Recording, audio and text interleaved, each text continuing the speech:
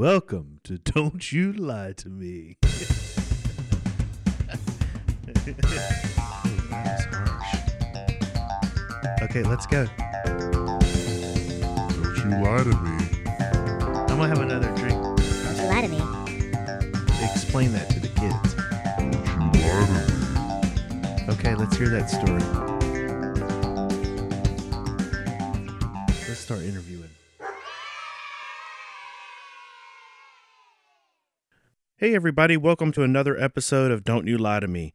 I'm your lovable host, Jeff Bell, and that guy over there is our producer, Warren Hicks. With this podcast, we're exploring the visual arts scene in North Carolina by bringing you interviews with artists and arts professionals throughout the state.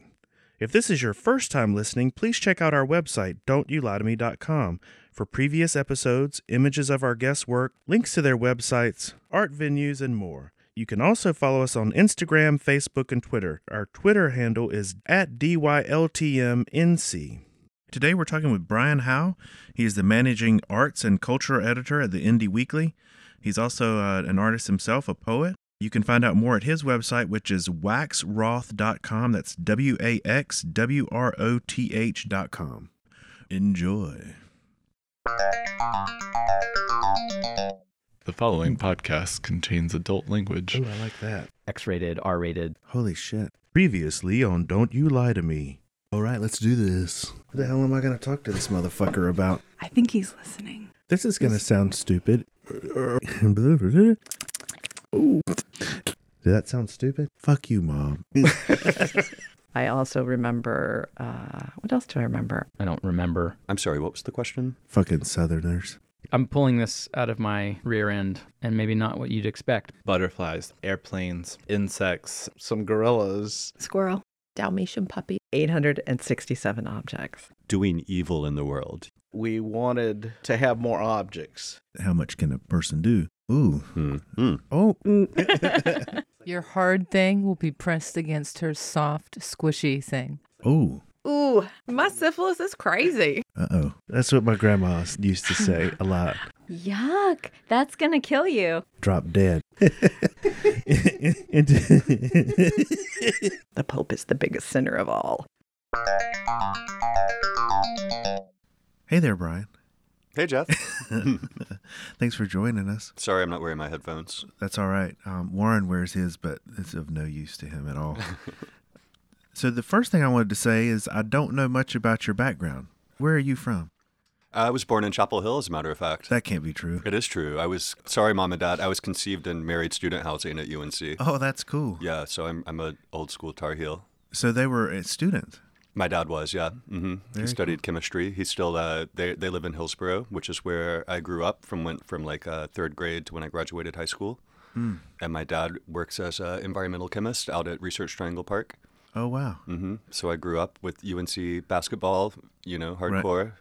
Dad throwing pillows at the TV. He's a very mild man, but that's the angriest he would ever get, was watching UNC basketball. Throw a pillow at the TV from time to time. I grew up an NC State fan, and he's very lucky that wasn't his thing. Right. That's a little bit harder road. Yeah, we had some good basketball days then when I was growing up in the 80s and early 90s at UNC. And so you naturally, with a chemist for a dad, you became interested in the arts. Right, yeah, of course. I was really into science when I was a little kid. Paleontologist was one of my early careers that I thought I was going to be. Mm-hmm. I had a chemistry set that I loved. I was really into astronomy. But yeah, then what happened? Puberty hit and all hell broke loose, and I got into the arts instead of anything lucrative. What was that first thing? Music? What, first thing in the arts? Yeah. Yeah, music first, like most young people, I think. I got a Strat copy and got the Guitar magazine so I could play the Smashing Pumpkins songs with the tablature out of them. Right. But yeah, definitely music first. Yeah, I grew up in Hillsborough and I didn't have a lot of culture brought to me. The theater, dance, opera. Right. These were all things I discovered on my own, I guess when I left home for college. Visual art was important to me, though, because actually drawing was my thing before I got into writing. I actually went to college for a while majoring in visual art. Drawing in pencil and pen and ink was kind of like my main thing. I had no idea what I thought I was going to do for a career. It's just what I got praise for in high school, and it seemed like it would be like easy, so I went to college for visual art. But in high school for a while, if you know, since this is an art show, I should tell you about my art background. The Friends of the Public Library had a contest every year where you would draw like historic houses in Hillsborough, draw or paint them. Mm-hmm. And I won that like 2 or 3 years in a row, which came with a little prize money and like on display in the public library. But then actually people started, like people my parents knew, people, you know, we went to church with, whatever, started hiring me to draw their houses that meant something to them. You've probably made more money at that time than I've made my whole life as an artist. Yeah, it's not. Yeah, making money off of art is not a thing. I remember I sold a poem once for like $50, and I thought that was pretty amazing because usually you just publish them for free somewhere, unless unless it's a book or something. Sure. But yeah, I made a little money doing that. You know, it didn't really take hold. I was kind of a wild child by then, so I didn't really focus on it as diligently as I might have. Mm-hmm. But yeah, visual art and music were kind of my first artistic loves, I would say. Where'd you go to school? East Carolina. And so you started out in visual arts. Then I dropped out. Uh-huh. And then I just started writing. Mm-hmm. Yeah, hopefully no future employers are listening because nobody ever even asked me about this anymore now that I've been kind of working in this industry for 20 years in some fashion. Right. But no, yeah, I dropped out of undergrad and came back to this area. I'd planned to go back. Mm-hmm. I did a little community college at Durham Tech and Alamance where I was kind of like reorienting myself and, you know, figuring out what I was going to do since I wasn't doing art school. But I started writing about the music scene here. This was in the very late 90s, right around 2000. Mm-hmm. First for a zine called Sup, which incredibly is still in publication, but comes out of London now because the founder has moved to London. But this is a long-running, like old-school Chapel Hill music zine. And then I got work writing for The Spectator, which was the Independent Weekly's competitor back in the day. It was a creative loafing paper that folded around the mid-2000s, which is when I moved over to the Indie. So yeah, I was, you know, working towards kind of transferring back to school. I was working at a movie theater as a projectionist and then at a coffee shop at OpenEye and doing this freelance writing thing.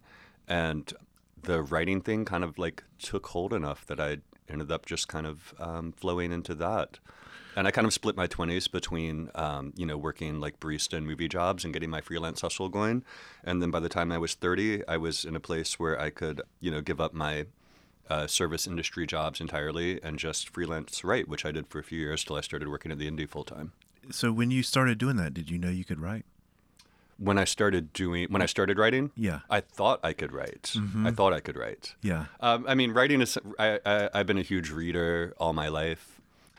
Writing, even after I stopped trying at school, art and writing were the things I was still good at. Mm-hmm. So I'd always loved reading and writing.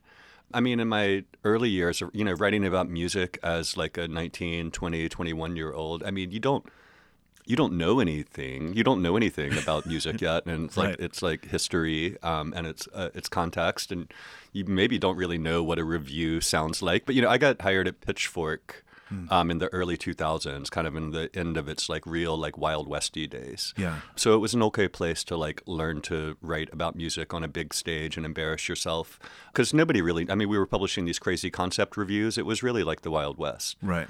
So I thought I could write. I had enough like chutzpah as a writer to compensate for whatever like lack of knowledge that I had. You know, I had a voice and I had a lot of energy and drive, a lot of pretension. You know, I was always a precocious child until I got too old to be precocious, and then I became pretentious. Is that what happens? Yeah, that's what happens. And somehow I made it through all that, and then I kind of actually like learned to write. But that's a really hard, long process. Like you start young and you think you can write, and it's all like really ego-based. And eventually you figure out, usually through some humiliating public experience or a multitude of them, that you don't know anything and that you can't write. And then you either drift out of the business or you start learning to write properly. Right. And I really love writing. And so I persevered and learned to write properly. And I mean, I think writing's like, it's like a mountain you climb and nobody gets to the peak. You don't even get that high up the slope, but you see how high you can get before you give up or die. So I still have a lot higher to climb, but now I feel like I can write. Right. But I thought I could write when I was young, and I couldn't write. Yeah. And then I went through a phase where I didn't think I could write, but I kept writing because it's what I did. Right. Now I think I can write. When in there did you start writing for yourself, like poetry and that sort of thing? Yeah, same time. Let's see. I guess, yeah, I said it was my late teens, early 20s when I started writing music. I started off just writing music journalism, reviews and interviews and stuff, and then pretty swiftly expanded to books and other art forms. I basically write about them all at this point. Around that same time is when I started writing. I wrote a lot of poetry before I ever read any poetry or read very much poetry, as a lot of young people do. Right. But that at least got me into poetry. So then I read a lot of poetry and then kept writing poetry after I actually knew what poetry was. Right. And I wrote a lot of short fiction in that time, which is something that's still kind of on the back burner for me, but not something I've been engaged with in a long time. And there's nothing from that period I would like bring back. I mean, they were like, this is my David Foster Wallace ripoff, and this is my Stephen Milhauser story, and this is my Donald Barthelme story, and, you know, just kind of like emulating, you know, the writers I loved at that time. Right. It's like the old school when you were at the academy and you had to go paint a Rubens. Right. And it's a really good practice. You know, at a certain point with poetry, I did it too. When I started in poetry, I was really interested in all this new like internet poetics, and there was a lot of performance involved. I once cleared a room at the Black Mountain Museum in Asheville, doing this poetry through my sampler, this like noise poetry where I was like looping and distorting all this stuff, and those people hated that. Don't they know the I was history really proud of that place, though? Yeah, I mean, yeah, exactly, right? I mean, come on. I thought it would be, but I guess that's not the vibe that persists there now. So I'm sorry, what was the question? I was just talking about the sort of how your own personal writing coincided. Right. Yeah, and I was saying I did the same thing with poetry. I was talking about those short fiction, like all these copies. At a certain point, I still don't write like metered poetry. I don't really write forms, although I may toy with forms. Right. But at a certain point, I got really interested in forms and in meter, and I wrote all these like. I mean, I think I knew even at the time they were like practice poems. Like this is my villain. These are some sonnets, and these are some villanelles. These are some pantoums,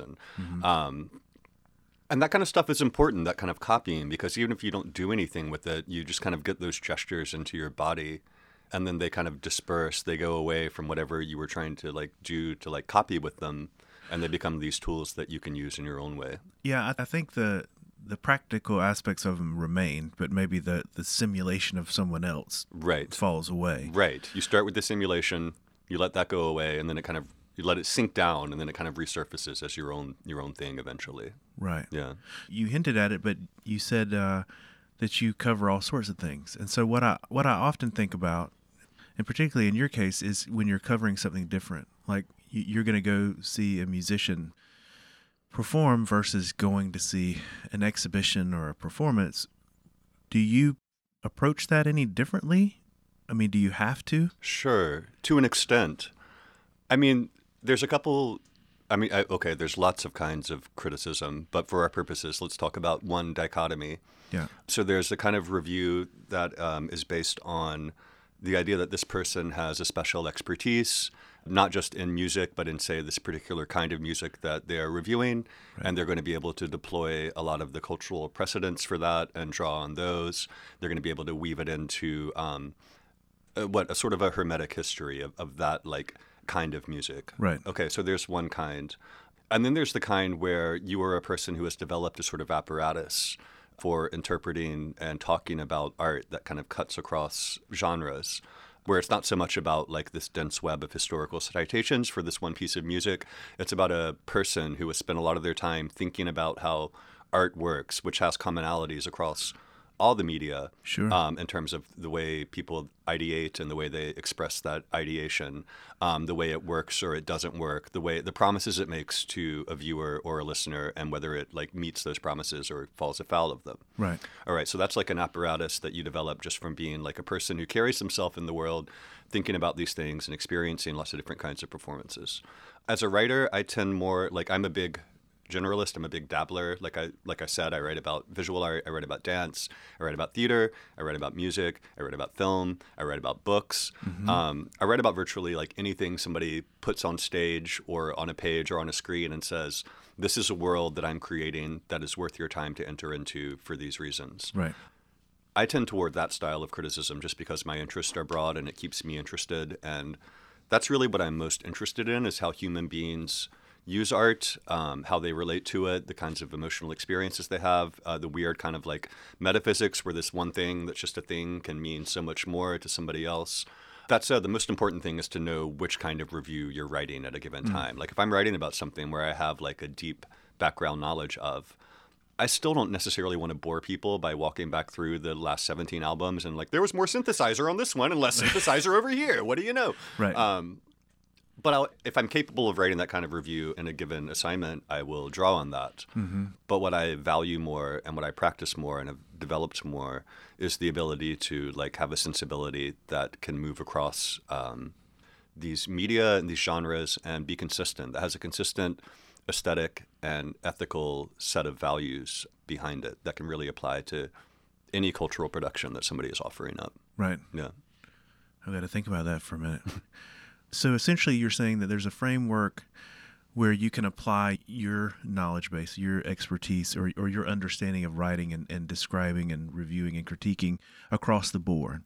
Right. But then at the same time, you probably have to have some awareness, or you do have some awareness of the sort of history of critique in film versus the history of critique. And so that's an interesting thing to do. It is. And I would never I hope it doesn't sound like I'm saying that it's okay to write about something you're completely ignorant of because you have this apparatus you've used. Like if I'm writing about something where I don't have that kind of groundwork, right. I will do that research to make sure that my judgments aren't based on completely wrong ideas about what the thing is and the lineage that it falls in. Right. That said, I will often do that research after I experience whatever the thing. Right. I'm not someone who likes to do a ton of research before going to a play or a dance or an album or anything, because my view is that anything I need to know about that work should be in that work, like on stage, on the canvas, on screen, wherever. And if it needs this like explainer outside of that frame, then that's a defect of the work. The work should teach you how to experience the work. You shouldn't have to hear a long preamble about it, and you shouldn't have to know its this kind of dense history to get its aesthetic charge. Now, you may have an experience with it, and you go and you learn about it, and it changes your interpretation of that experience. Right.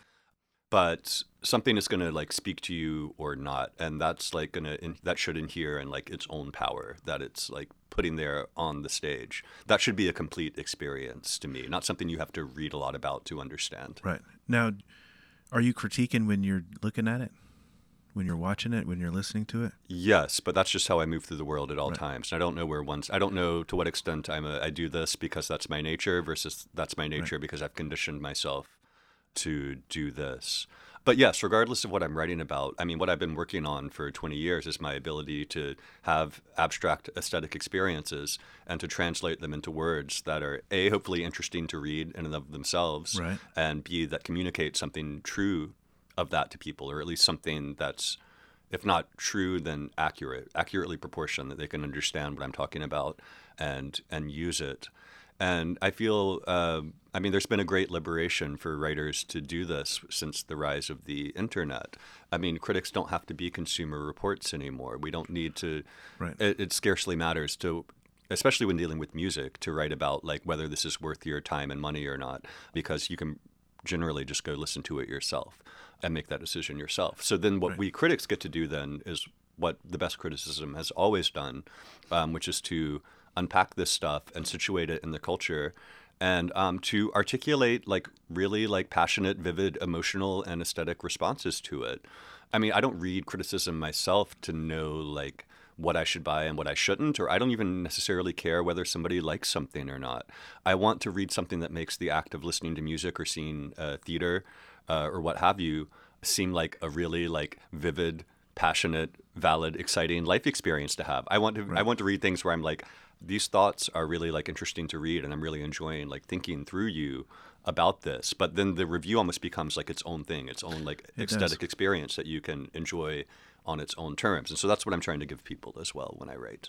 No, I think that's an interesting thing is, I love to read a review of a show I've already seen or something just to get that other take, to frame it in a different way. It's inherently a lens through a person, regardless of how sort of unbiased or however you approach it, it's your response to something. However you've framed it critically, it's still me seeing that thing through your understanding. And that's pretty incredible thing. And I guess I would ask, what's the difference between like reviewing and critiquing? Yeah, that's a really good question. I mean, reviewing has never been objective. I think that's a wrong idea that Right. gets batted around sometimes, that a review can ever be objective. What it can be is very distant and clinical. Yeah. But it's ridiculous to say that a review could or should be objective. I think the idea that it even should be is getting swept away as well. The idea that a review is just kind of a report card, like an itemized checklist of like things that were good and things that were not good. Right. And then the reader does the math and, and this piece succeeded or failed on those merits. I think that kind of dream of objectivity has died, or is dying at least. And what we want now, and the writers who are most successful and the most interesting actually have a really vivid subjectivity. We want to experience a work of art through somebody who's like really smart and funny and interesting now, right? And so that's all about their emotional experience and their perspective. I think readers are getting a lot more open to that. I think readers are much less interested in like, say, the kind of dry theater review you would read in a daily paper in recent decades. Mm-hmm. And identity is everything now. I mean, in our culture, in the arts, like people are really interested in identity and encountering diverse identities, and in meeting these identities like as intimately as possible.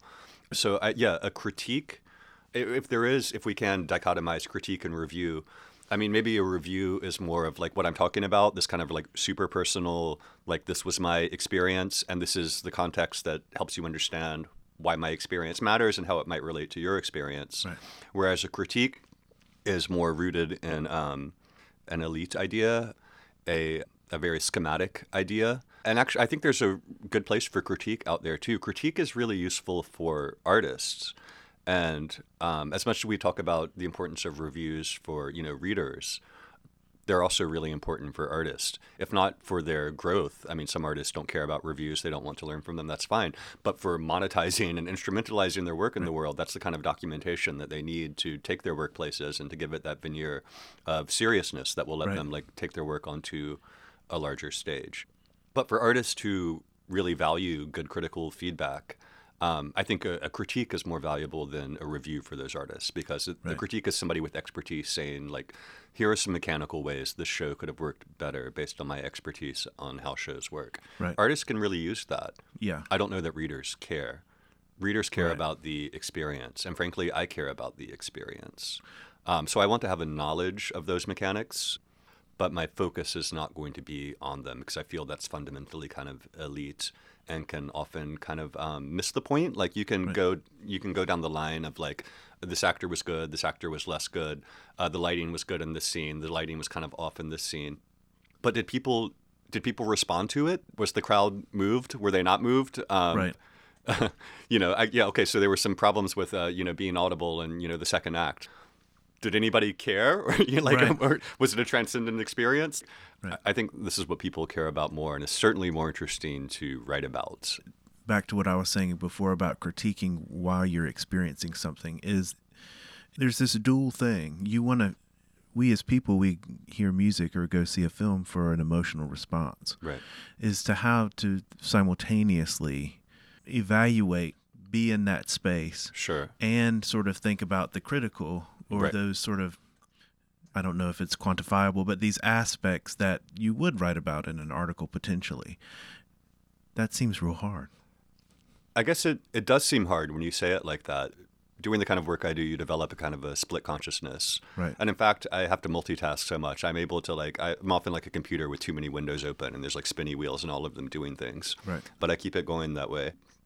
If I'm fully in like the cerebral part of myself, I'm going to miss the emotional content of the thing and I'm not going to be of any use to anybody. Mm-hmm. But if I just indulge in the emotional content and my emotional reactions, which emotions are really tricky and they can be stirred by things that you wouldn't want them to be stirred by, or things that like when you examine them, you're like, I don't like and trust this feeling this show inspired in me. Right. So I'm going to miss that if I'm too focused just on the emotion. Right. So there's one part of me that's fully trying to have the emotional experience, but another part that is simultaneously breaking down what kind of devices are being used to create that emotional experience, and assessing how much it aligns with the emotional experience it seems I'm supposed to have, if there is one, dictated by this show. It's why I love horror movies and I can watch them like late at night by myself without fear, because as much as I get invested in them, there's always a part of my mind that's running separately that's really interested in how they are achieving these effects, like how my emotions are being played on, what kind of technical devices they're using to create dread or all these different effects. Because as a writer, I'm always trying to like create really subtle effects. So I'm interested in how people in different mediums create subtle effects. So there's a certain remove that happens there, even when I'm like really like invested and sucked into a movie like Hereditary, which like rocked my world this year. It was real good. Even as I was watching it with like my hands clutched over my mouth, like I was already ideating about like what it was doing. And that also that's interesting to me. That's how my mind works, but it also like insulates me from like the actual deep fear of that experience. Right. Yeah. No, that's great.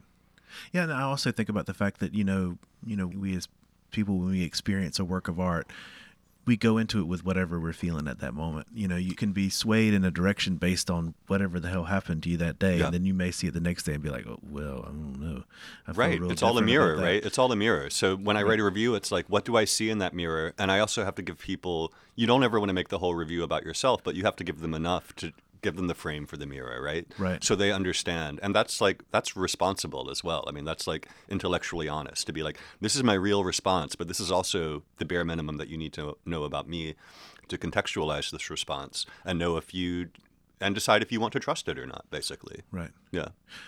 So you mentioned before that you cover sort of all these different things, and you're the editor for arts for the Indie. Right. I can't remember your exact title. My title's like three jobs kind of merged into one title that doesn't quite represent them all, but has at least one word from all of them. So, so managing editor for arts and culture is my title. Right. So that's a lot of things. Yeah, it's a lot. And we are lucky in the Triangle that sort of ever growing. There are all sorts of things to go and see and check out. Right.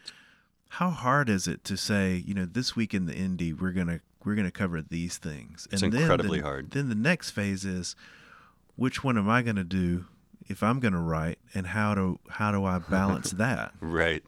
Yeah, it's incredibly hard, and it's gotten harder in recent years as the arts in this area continue to grow at like a really rapid pace. There are certain times of year when it's worse. Fall is pretty much carnage for like months on end, right? As all the arts presenters, both academic and the ones that track with them, awake from their summer slumbers and launch like, you know, week after week of world-class or really interesting homegrown local shows all at once. I mean, there are nights when I have like 4 invitations on my calendar and I'm like, well, gotta do one of these. Right. So it's hard enough. It's hard to even just decide like what to go to, much less to decide what to cover in the paper. I mean, there's no one razor that makes that decision. There's a lot of like layered factors, and it all comes out in the wash somehow. I mean, one thing you have to consider is that we are covering Raleigh, Durham, and Chapel Hill, and all the small rural areas in between. This is an area we once calculated as the size of Delaware, and it contains these 3 cities that have their own really distinct personalities, and in some ways they're distinct art scenes. So we're covering a pretty big geographical area that's also very diverse. It's not as monolithic as a Metroplex in another place that a weekly like ours might cover. So one thing I'm always considering is spreading the love, when we're choosing our calendar spotlights and our story, especially in the fall. Like, I'll be like, there's 20 stories we could do this week, like 20 preview stories. That would be great. I can do, 3 of them. Right. And there's like 20, 30 like events we could do in calendar spotlights. I can squeeze in maybe 7 of them. Right. So we're trying to spread the love between Raleigh and Durham and Chapel Hill, to make sure paper is useful to all those people. We're thinking about diversity of mediums, diversity of identities of the creators. We're thinking about how long it's been since we've covered this thing or that thing. And then, of course, there's that layer of like, what do I think are really the can't miss things this week?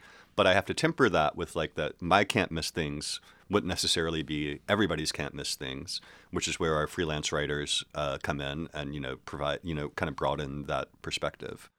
I mean, one good razor for like whether to cover something or not, when it comes down to those really tough decisions, when there's like these 10 equally worthy things, you can only do 3 of them, is like what's going to make the best story. Because at the end of the day, like what we're doing is making something for people to read for a little while. I think all the time and have conversations all the time about how we participate in the ecosystem of the local art scene. That's really important to me. But you can get really lost in that. And sometimes I have to scale it back and remember like, okay, I'm making something for people to like read, and I need to do the stories that are going to be like most interesting to read. Right. And also take into consideration like this thing, is going to fly under a lot of people's radar. It's really interesting, so this needs the love more than like, something Deepak or something like that. Right. Right. So kind of walk me through the process. Like say what you could maybe use an example of like your next edition. The process. Have you ever been to a goat rodeo? No, but I'd like to. I'd really like to. I guess I'm wondering like the top down versus bottom up thing, like a writer that says, I want to write about this thing versus you saying, hey, writer, maybe you should go look at this thing. Sure. It works both ways. I have writers who pitch me things that they are interested in, which I really value because they maybe know about things that I don't know about, or it's something I do know about, but I don't know who is interested in it and would be a good, like, knowledgeable writer for it. So that's great. I have writers whose tastes I know well, who, I will offer assignments when I think they would be good for something. Mm-hmm. And the things that I take for myself are either the things that, like, I really want to write about, and I'm just going to, take them. I don't do that a lot, usually because I'm often too busy. I'm like, as much as I'd like to write about this thing, I should hire somebody to do it Right. and, answer a few more of these endless emails. But sometimes when there's something I really want, recently Mid-90s came out, the movie Mid-90s, which is like a movie about a nostalgic coming-of-age 90s LA skateboarding movie. It's like a movie like made from my dreams. Right. So I had to take that one for myself. Unfortunately, it was disappointing. It was. I haven't seen it. It was, yeah. I gave it a pretty tepid review. Somebody, which you is can it read Seth in our Rogen newspaper. or somebody behind Jonah Hill. Jonah Hill. Yeah, right neighborhood. Apatow World. Apatow World, right. yeah. Yeah, it's Jonah Hill's feature debut as a writer-director, which, you could tell it had a lot of that first-time director-writer, like, banging the point on the head, like, idiot-proofing of the script. Like, nobody can miss any of the points kind of deal. The other time I'll take something for myself is when it needs to be written about, but I don't know who could write it, or I have a certain take that, like, an indie take on it that needs to be written, and then I will take that myself, even if I don't necessarily, like, want to write it. I will. Should check the paper Wednesday for my Hamilton long read that's coming up, which I had extreme feelings about. Oh, ooh. Uh-oh. There's a hot tip for you. Oh, there you go. That'll probably be out before this episode is out. Right. But we're still going to read it. I hope you still read it. Yeah, I hope you do. Do you mind if we take a quick break? Not at all. All right, we'll be right back.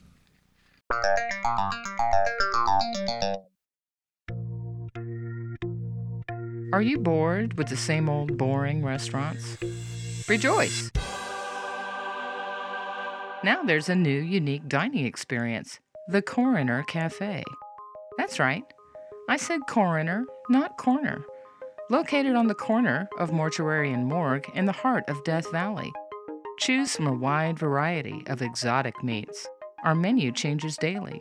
Try our Blueface special or the popular Donner Party platter. Then indulge yourself with a tasty homemade John Donut. So, if you're starving to death or dying of thirst, tell your friends to meet you, that's MEAT, at the Coroner Cafe. Food to die for.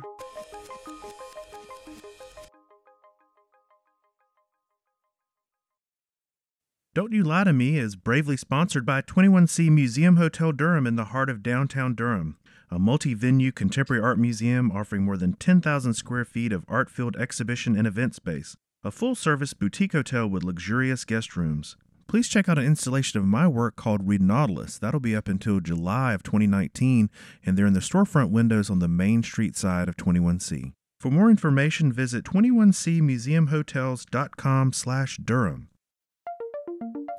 Are you tired of using those trendy dry erase boards? We thought so. Maybe it's time to reacquaint yourself with chalk. It's not just for outlining dead bodies anymore. You can write words or even sentences. You can draw pie charts or pie equations, even pie recipes. Oh, and you could take it a step further too. You can draw pictures of your freshly baked pies. Chalk, that's right, chalk. Ever try to draw on a sidewalk with a dry erase marker? It doesn't work. Hey, dry erase markers, it's chalk calling. Eat our dust.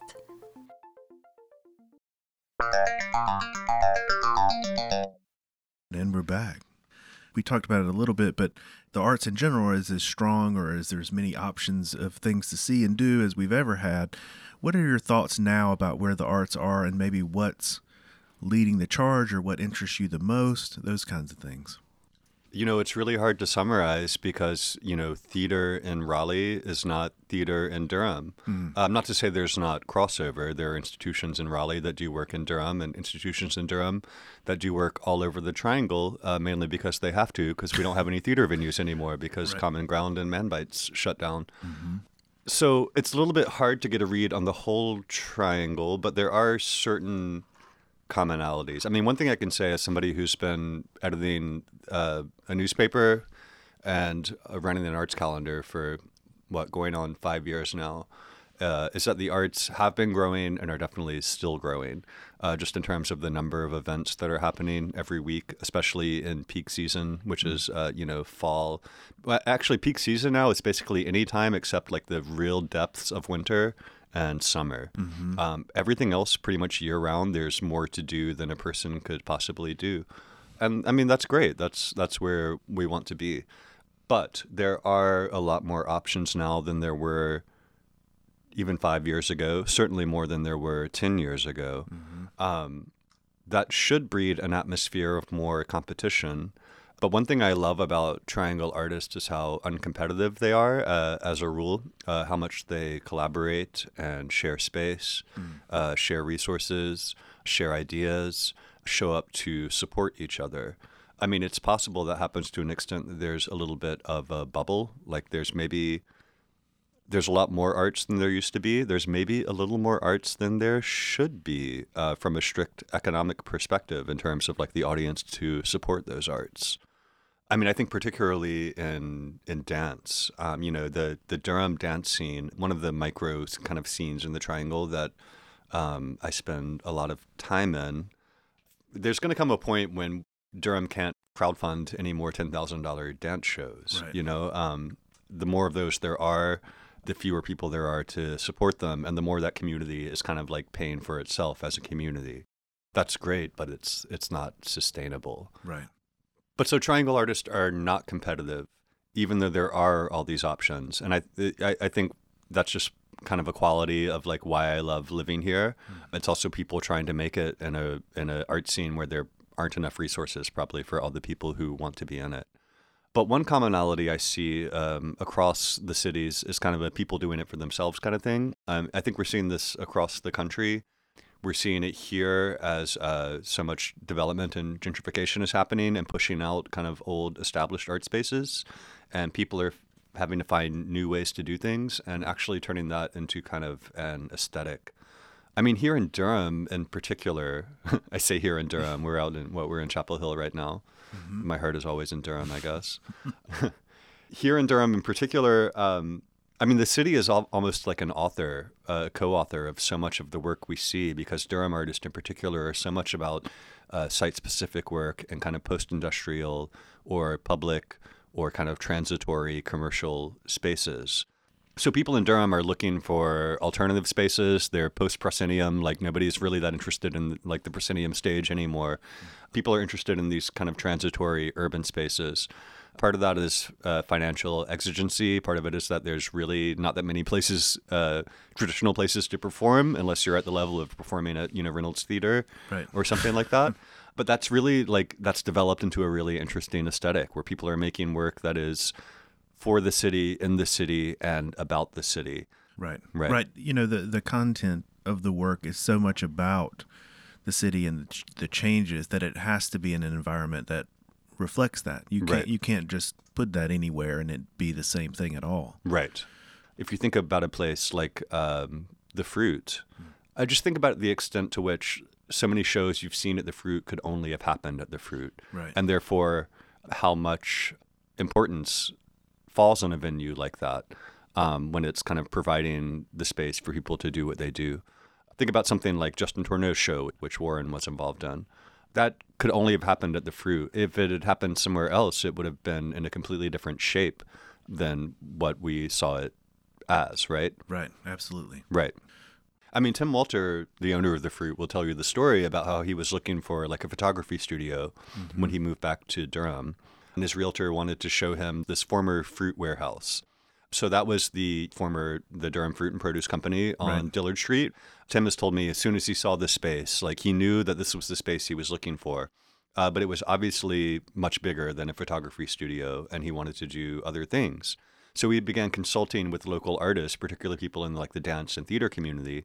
And instead of hearing the normal thing from him, which is like, we want this cut up into fire-safe cubes, we want a stage in this part, and we want seating in this part.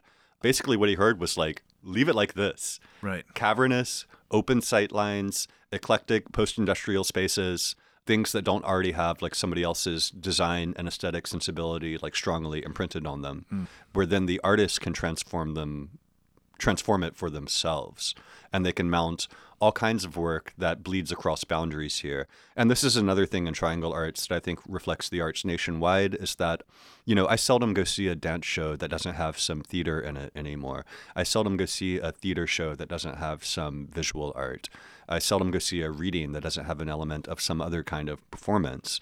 All these old boundaries are breaking down. Interdisciplinary is becoming kind of like the norm. People may have a home base, but nobody really wants to be outside of the hardcore classicists, like trapped in their home base. Right. So the fruit kind of perfectly expresses this like blank post-industrial canvas for these people, for what the artists in Durham are actually interested in and actually doing. And it feels like the city itself, right? It's not like a hole in the city. It's not like this like magical fantasy like square. I mean, this is what we've been doing since like the first time humans like drew a square in the world and said, whatever happens in this square is imaginary and anything can happen, and anything that happens outside of the square is just the world. That has been like really breaking down, where the world penetrates that square and the square wants to go out into the world via artist talks and, you know, all kinds of like community initiatives. And the fruit is like a great example of a kind of a modern instantiation of that square, where it's like, yes, it's a box, but it's a box that doesn't have like a really strong predefined function. Like it's a box you can do kind of anything with. And it's going to feel like the city itself, which is so full of this like historic brick and wood post-industrial space. You know, it's like a contiguous space with the city. I can't imagine it in Raleigh, kind of functioning the same way. Right. Yeah, there's something very Durham about it. I mean, think about Justin Tourneau's work in there, like we talked about. Think about Monet Noel Marshall's work in there. And these are both works that have they have some kind of like center in a genre, you know, Monet's in theater and Justin's in dance. But really, I mean, these were visual art, these were theater, these were dance, these were installation art, these were conceptual art, these were immersive art. They involved film projections, or at least Justin's did. Right. You know, so this is a place where like the fruit is really a site where all those borders that are kind of breaking down whatever is like breaking out of them can really converge in the fruit really naturally. It's such a adaptable space. So if you write about that, what's the little label at the edge of the page going to say? Dance or theater? Right. Or should there be more open-endedness? In acknowledgement of what I'm talking about these boundaries breaking down, I've already started to abstract those categories in recent years. We no longer have a SIG that says dance and a SIG that says theater. What we have now is art, stage, page, and screen. Okay, so art is like all the visual art. Anything that falls in the visual art realm goes under art. Stage can take in anything. And it really became a necessity a couple years ago to do that, because there were so many shows. I was like, is this a dance show with some theater, or is this a play with some dance, or like a play with some art? It really became a problem to the point where like we needed to merge those into stage and also include comedy and storytelling, anything else that can happen on a stage that isn't music. Page is for, you know, readings and things like that. And screen is something that's really opening that. I mean, I got rid of film and turned it to screen so we could deal with TV, so we could deal with streaming media, so we could deal with online and viral media, so we could deal with video games. So, it makes the most sense now to frame things in terms of almost their like format or medium. Like, this is in a gallery, this is on a stage, this is on a page, this is on a screen. Right. Because so many of those traditional divisions have broken down. And that's really exciting to me to see. I mean, I fully, you know, it's not just a response to something, but we're also encouraging our readers to say, like, don't just look at the theater section. Don't just look at the dance section. Look at everything that's going on stage, and you're going to discover things that are totally contiguous to what you're into that you wouldn't have discovered if we were breaking them down into like finer categories. Right. Yeah. So what are we missing?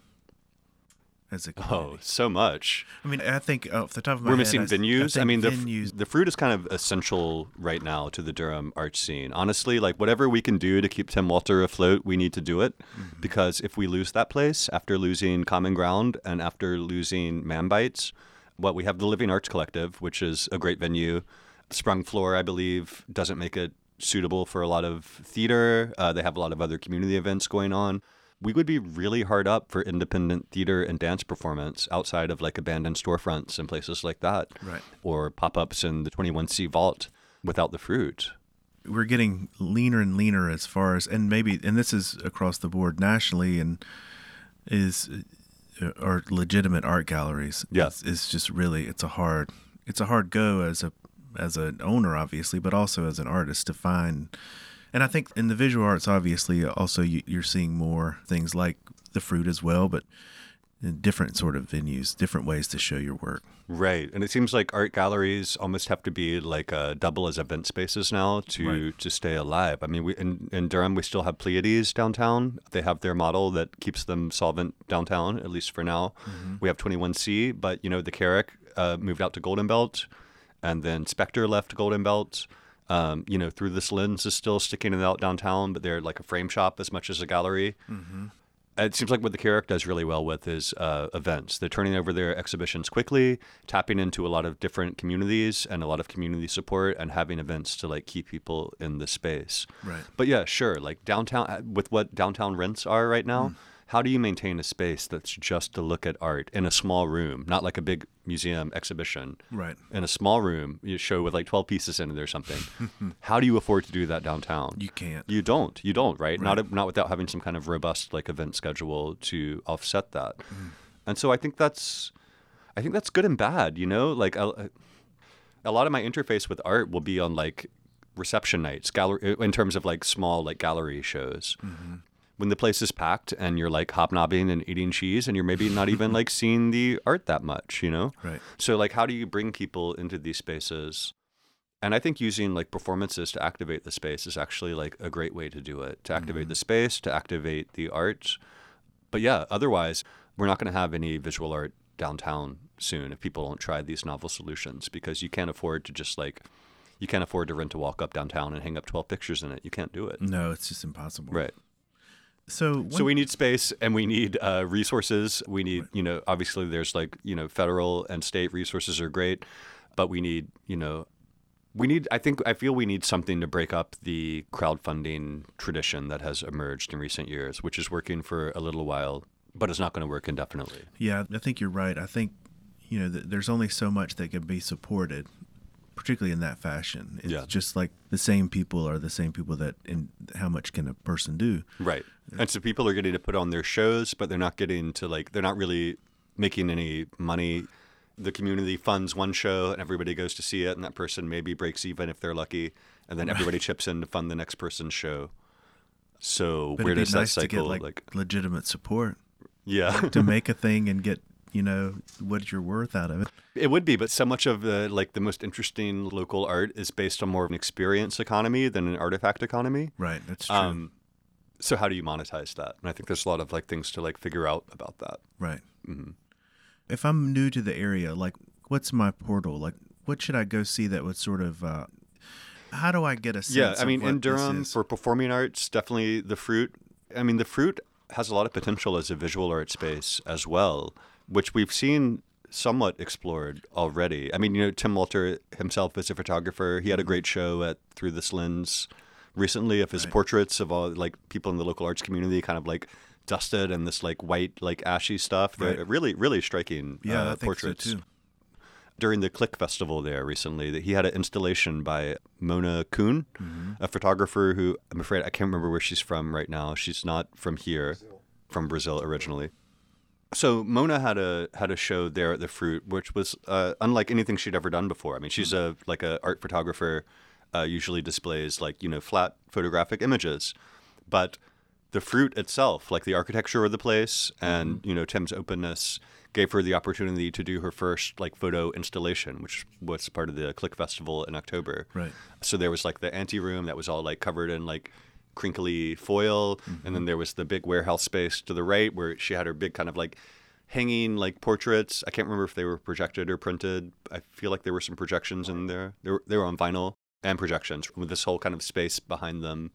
So this is a really interesting example of how how mediums blend in Durham and how the fruit is kind of ideal for this, right? Right. So because it's this unusual space and Tim keeps kind of the financial hurdles to get into it low, it's a place where like emerging artists can have a safe space to experiment and to develop things and try new things. It's also a place where kind of mid-career artists like Mona can try something that they haven't done before on a scale that's kind of like accessible. So that's what she did. She did this like photo installation that was really cool.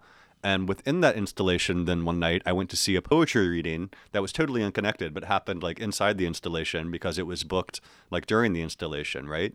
So Tim provides the space. Mona does this new thing, like transforms her photos into this thing that's like very much about the space that it's in and not just hanging the photo on the wall. Right. And then somebody books a reading that comes into the midst of this installation and brings in this poetry and performance and another art component that interacts with it. Okay, so this was a reading by a poet named Jenna Rose Nethercott, who's from Vermont. She's pretty great. She got chosen by Louise Gluck for like a big prize recently for her book, The Lumberjack's Dove. She's on like some crazy 8-month tour of the country, which is like a crazy thing for a poet to do. She's doing that. So she gave a reading in the Mona Kuhn installation where she used this thing called a cranky. Have you ever heard of a cranky? No. Okay, I hadn't heard of it either until I saw her do this. So a cranky is like, it's like a wooden box, okay? It's like backlit. And it has like a long scroll across the front and these big cranks on it. I think there was like 80 feet of scroll in it or something. So as she read from her book, which was very like kind of a contemporary fairy tale, like very much a fairy tale feel, she would crank this cranky and there were these beautiful kind of like silhouette-y, liner-y like illustrations on this scroll that she cranked through as she read to like illustrate what she was reading. The space begot this photographer to do this multimedia installation that then became this atmosphere for this reading that was unconnected to it, but was also like activated by it and interacted with it in really interesting ways, right? That's cool. I have no idea where that thought began and what question I it projected from. But I liked it a whole lot. Right. It made me really happy. So one thing I think about, we've talked a lot about your work for the indie, but a little bit maybe about more national writing. Talk a little bit about how you have to frame artwork nationally versus locally. Is there a difference? Do you have to is there an expectation of a local person reading the indie having some background knowledge of a location or an artist versus nationally someone that no one may know about or the location, or how does that work? Do you think differently or is it the same thing? Yeah, no, that's a great question. I haven't really thought about it, but no, it's totally different. It's totally different. So when you're doing writing, you always have to have some kind of audience in your mind, whether it's like a person who's like a real person or like some idealized person who represents the kind of person you think you're talking to, or it's like a national audience or it's like a local audience. You can't just write to yourself, you have to have some kind of like target, even if it's totally like made up and abstract. When I write for the indie or when I'm writing locally in any fashion, I'm writing for like people I know in the place where I live and people who like know me. Even if they don't know me personally, they know me. They know me because I'm from here. Maybe they've read me, maybe they haven't read me, but I'm from here. I am of this place. Like whatever this place is, whatever I am, like they are connected, I am of it, right? Right. So yeah, when I'm writing about stuff here, I'm presuming like a certain like threshold of local knowledge. And I'm talking like I would talk to like people who live here and know what it feels like to live here, who knows what it feels like to live in the South and to be like a Southern person in a progressive place, like all these things. Yeah.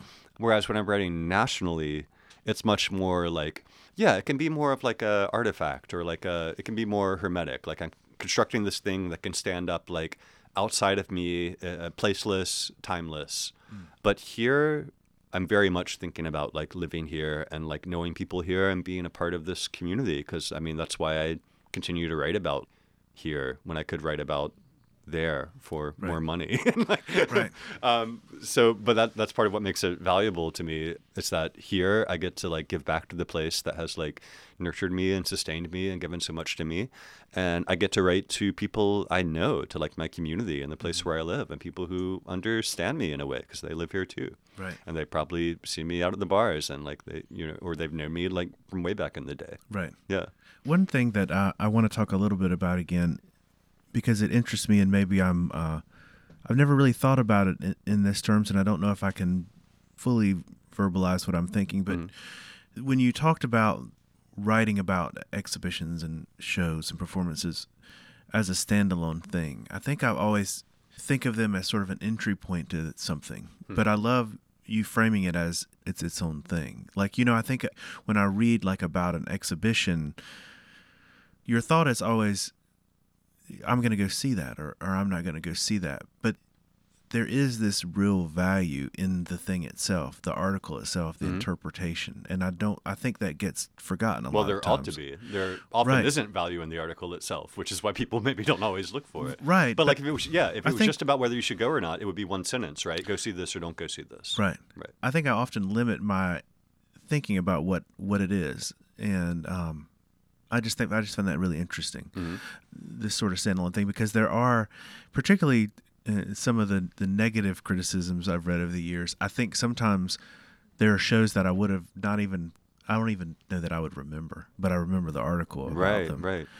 Can you speak a little bit about the decision to either write or print a sort of fairly negative or very negative article on whatever it is? We talk about the limit in the number of venues and that sort of thing in the triangle, but we also talk about the wealth of things you can go see. Right. You talked about how you have to limit what you can talk about to X number of things per edition. And so, there's this balancing act of, coverage of what you can versus giving space to potentially a negative critique. Can you talk about that decision to make that right choice? So there's the question of like, do we want to spend our space writing about things people should go see and that are worth their while, or do we want to spend our space telling people about what they should not go see and what is not worth their while?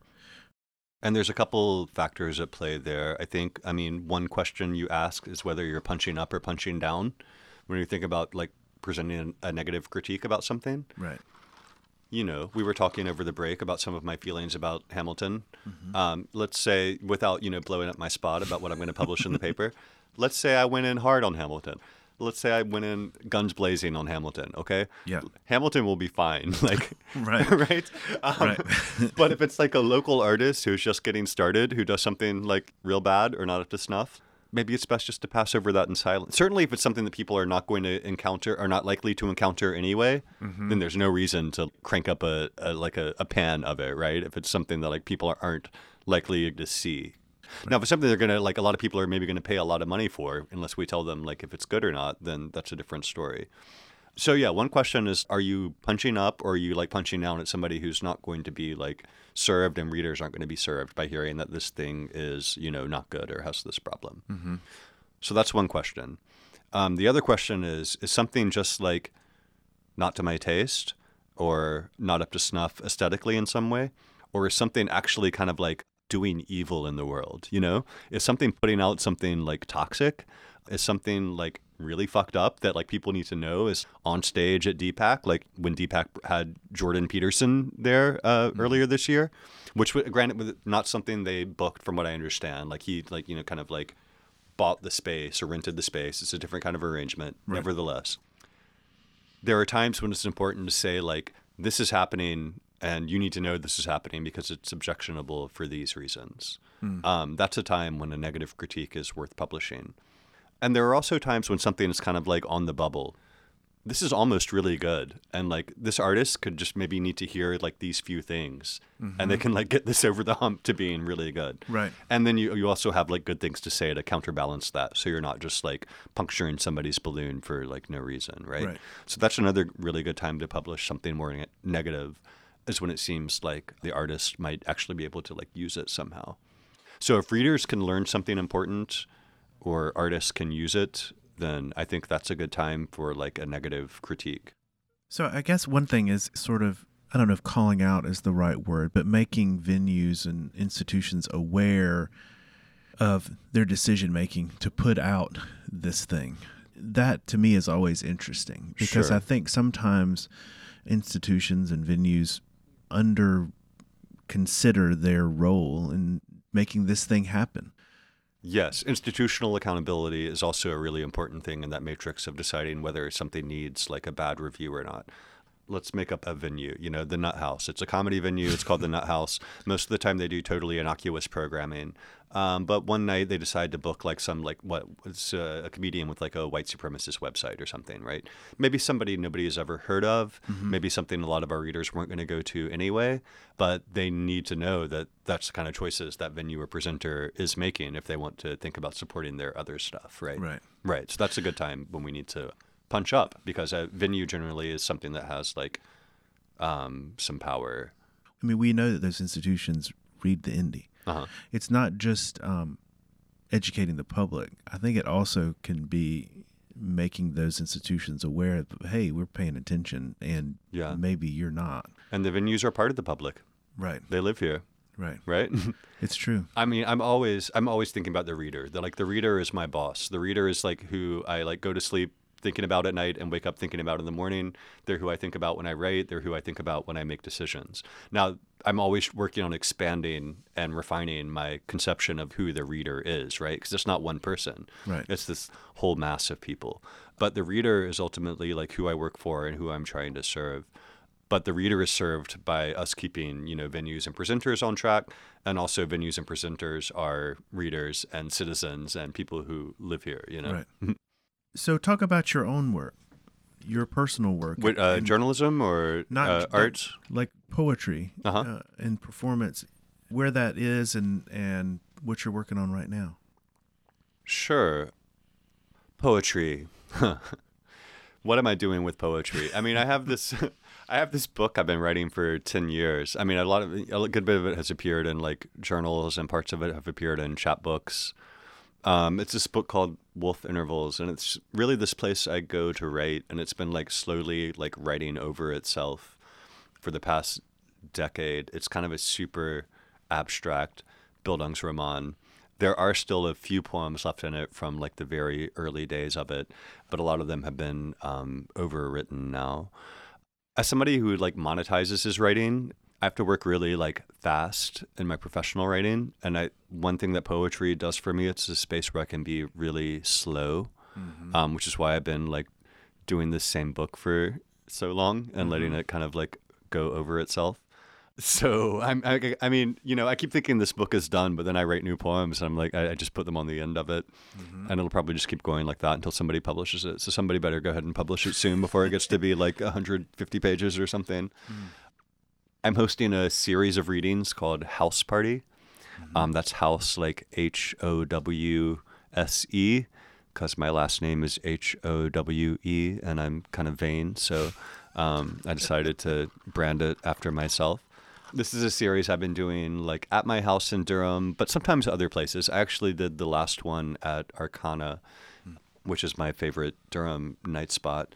If you're interested in house readings, I understand that my website or social media will be provided through this interview, so you can find it through that. I don't quite have it locked in yet, so I can't say exactly yet, but I think it's going to be a really good one. I started doing that because I've hosted various reading series over the year that kind of come and go. I used to do one called Wax Roth, which is the name of my like blog still now. I started this one because there wasn't a good like house series around, like salon style, like reading in somebody's house rather than at like a bookstore or a bar or a coffee shop. And it's just such a different vibe when you get people into like somebody's home. It's so much like looser and, it's just fun to have a party. Right. So I kind of did that to fill a gap for house readings in the area. And it's been a lot of fun. My other big project now, I guess, is I don't quite know what to call it. I mean, sound poetry is maybe something to call it. It kind of, sometimes I'm not sure how much it's poetry and how much it's music. It seems to kind of like flow freely back and forth between them. But it's a project with another writer named Michelle Dove. We made a tape last year called Lure, Lure. I've discovered that's a hard word to say and have it be intelligible what word you're saying. And we did a performance of it at the Nightlight 15th anniversary party in Chapel Hill.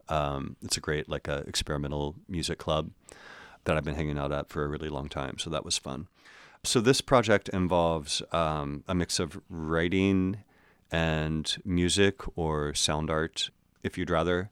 We have a couple things coming up.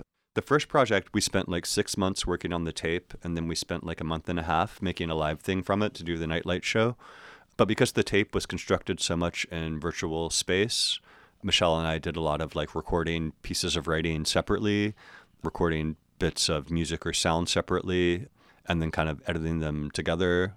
The live performance had to be, we could use some of the same samples, but we basically had to build a whole new apparatus. This time we're starting with the live part and actually haven't even thought about recording the new wave of stuff we're doing. So I think it's going to be a lot better, the live show of this, because it's being built to be live. She's playing she has a sampler and a loop station. I'm playing a lot of guitar. It's kind of a structured improvisation thing where, she's playing her devices and I'm playing my guitar, improvising, but my guitar is also going through her devices so she can apply effects and loop and do things to what I'm playing that I then have to respond to. And then we're both reading. We both have things we're writing that we're reading in this. And those are also going through effects and loops. So it becomes kind of this circulating mass of musical and verbal information. The part I'm reading involves I made this poem in 2 columns. And then what I did is I went through and I recombined it. There's 2 columns straight up and down, but then I kept writing it over going horizontally. So the columns are reshuffling.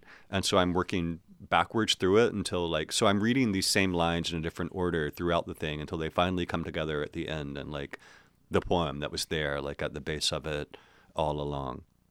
So that's what we're working on right now. We are definitely doing a Sunday Sights performance with it in March. I don't have the exact date on the top of my head. You can check web stuff for that as well. If you're not familiar with Sunday Sights, this is a really cool project that a local dancer and choreographer and photographer named Stephanie Leathers does and has been doing for a few years, that involves site-specific performances, often durational, meaning we're going to do thing X for 2 hours or 4 hours or 6 hours. Ours is only 2 hours because I have to play a lot of guitar. It'd be pretty demanding to do for 6 hours or something. It's very geared toward a certain site in Durham in the past, although now it's expanding to encompass the whole triangle. And it's responding to the site and it's responding to change and development in Durham. It's been a really cool series that we've seen everywhere from the skate park in Durham to Arcana to the Fishmonger storefront before it reopened as St. James.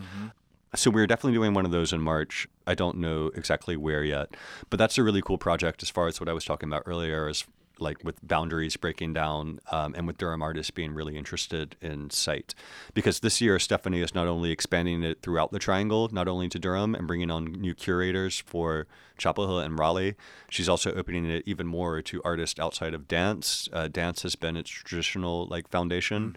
Michelle and I may end up bringing a dancer into this. Actually, we're still working with various multimedia and presentational aspects. But this year it's going to include filmmakers and visual artists and all kinds of people reacting to sites in Chapel Hill, in Durham, and in Raleigh. So yeah, those are the main things. See that project take off and become what it's become. Really neat. Yeah. Perfect. Yeah. Well, thank you very much for being with us. Oh, thanks so much for having me. It was great. Real Kitty Kitty Litter is the first and only all-in-one pet kit. Are you tired of having to make 2 trips to rescue a new cat? We thought so. First, you have to drive all the way to the shelter and then off to the pet store. To hell with that. Real Kitty Kitty Litter comes with a free kitten in every box. You're welcome. Hurry now while supplies last. Seriously, hurry. Real Kitty Kitty Litter. Meow. If you don't hate what you hear, please tell your friends, family, and random strangers on the street to listen as well. Also, please consider helping us out by subscribing on iTunes, writing a brief comment, and by giving us a rating, preferably a good one. All of these things go a long way towards helping us climb the charts, which also helps us gain non-fake sponsors. You guys are amazing. Don't You Lie to Me is physically sponsored by VAE Raleigh, a 501c nonprofit creativity incubator. You can find out more about them at vaeraleigh.com. We'd also like to thank Matt McMichaels for the use of his studio, Trusty Woods. Our theme song was written by our own Warren Hicks, and our logo design was created by Artsy Martha. Don't forget to check out our website at don'tyoulieto me.com. Thanks for listening. Please subscribe and tell your friends and family to listen as well.